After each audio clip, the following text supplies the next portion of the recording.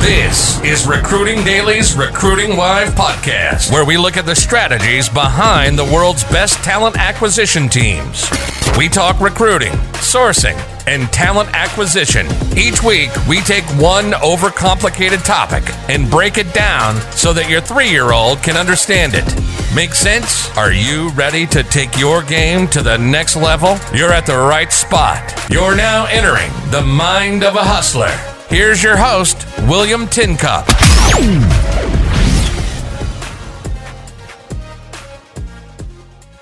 All right, so we're talking about building a blog squad. The pros, the cons, the good, the bad, the ugly.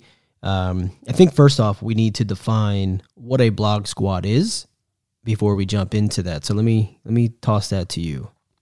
Sure. A blog squad is a writer or a social personality, HR famous, whatever you want to call them, that has some sort of audience. Mm-hmm. I think Robin Skooing is a wonderful example of this.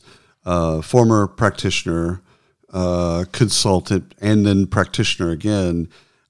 She's led Louisiana SHRM. She's just a wonderful human being. And that aside, she is a great writer. She creates great content that practitioners, it resonates with their day-to-day. And, she's worked the desk, so she can actually talk about the desk. Mm-hmm. And so, some of her stories are serious and poignant, and some of them are just kind of funny, And so you look at Robin, you basically say, okay, we like Robin's content. We like Robin as a person. We want to work with Robin.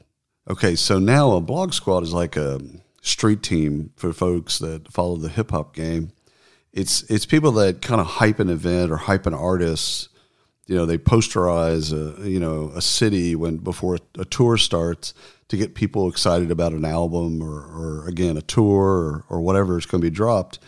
And there's no difference. What we want to do is we want to create a team of people that care deeply about what we're doing.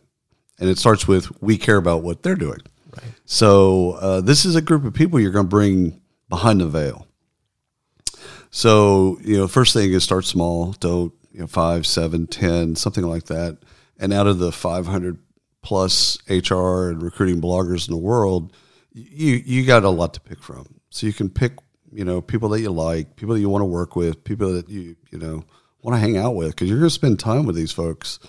And then there's the economic relationship, and you figure out what works for them and what works for you.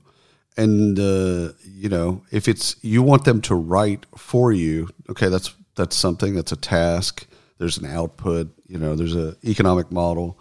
But I would say don't stop at that level, whatever that is. Like, don't stop there. In fact, that's like a starter place. Bring them into the product. Bring them into your customers. Bring them into your executive team. Bring them into your customer event or user conference. Bring them into when you go to events and you have dinners. Bring them into those things.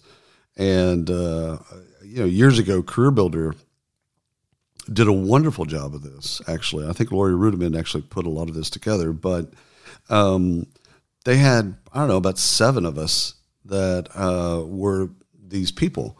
And we went, I think it was to HR Tech.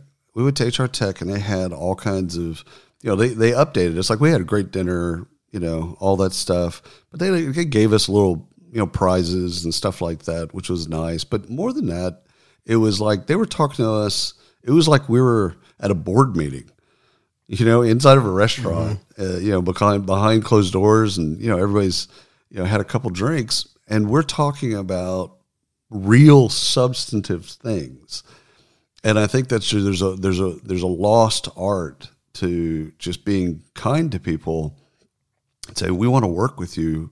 We don't want to leverage your audience. Yes, we do, but that's not where we want to stop. We want you to actually give us advice, like when we're doing something, dumb. When we do something that's right. Maybe against practitioners, and we don't know that we're doing something, or we're talking down to practitioners, and we don't know that because we don't know the language. So you give each other kind of that flexibility of just being brutally honest. Okay.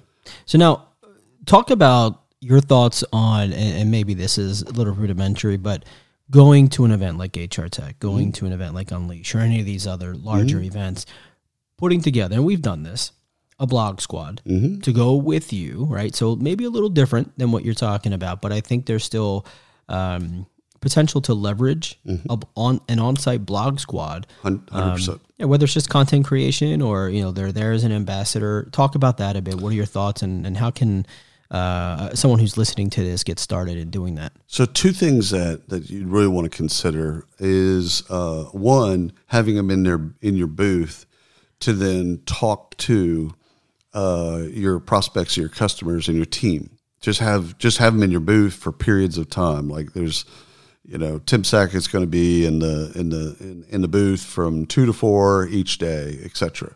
And so, he's going to be there, and you can ask him any question, and he's going to kind of tell you his relationship with that software firm and stuff like that.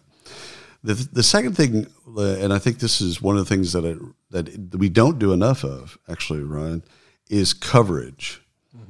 So as a blog squad, one of the things you could do as a vendor is map out the entire conference of things that you care about. So let's say it's talent acquisition, and at HR Tech, that'd be 1 or 2 tracks, and you have one of your squad members in every session, live tweeting and using your hashtag and your Twitter ID or account.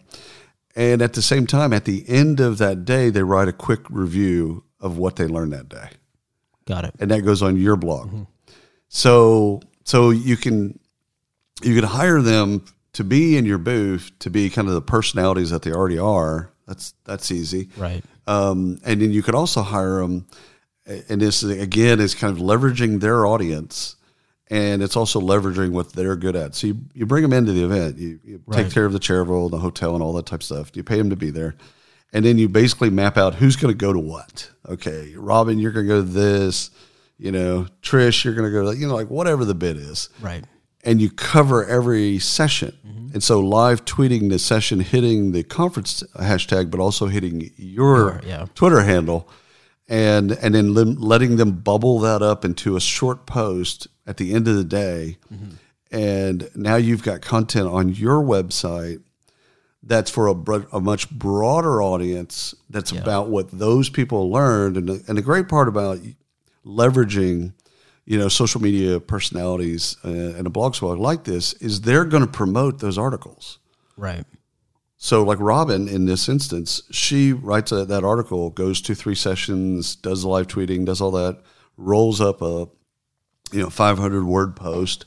She's then, when it goes to live, she's going to go on Facebook, LinkedIn, Twitter, and whatever, and she's going to promote, hey, you should look at this. Right.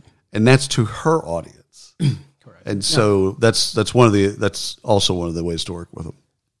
Now, should a vendor who's putting together a blog squad for an event, we'll just stay on the event side. Sure. Is their goal content? Is their goal lead generation? Is it just pure awareness? What should their goal be when building this? Okay, so events are the most expensive form of lead generation, no doubt, ever created. So including more cost, right? Yeah, to get the people there, the host. Right. You spend $100 on the booth, and $200 to get your people there. Right, right. So first of all, if you're doing it, if you're interacting with a blog squad for lead gen, you're probably doing it wrong. So let's just hard stop. Right. It definitely brand exposure and getting people to pay attention to what you're doing, being innovative, etc. And the other side of that is just a ton of content. Yeah. And content that's real for people that weren't at that particular conference but wanted to be. And they wanted to follow it, and they wanted to go to those sessions that Robin went to. Right. They'd love to. They couldn't get off. They were a new company. They didn't have travel budget, whatever. And they can read that article, and it bubbles up what they learned. It's like they were there. So they get immense value out of something like that. So content, yes. Brand awareness, yes. Leads, Yeah. A broken clock is accurate twice a day. So That's true. yeah, if That's novel. I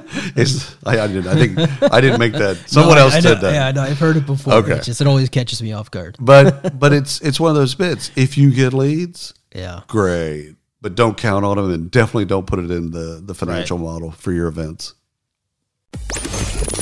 You've been listening to the Recruiting Live podcast by Recruiting Daily. Check out the latest industry podcasts, webinars, articles, and news at recruitingdaily.com.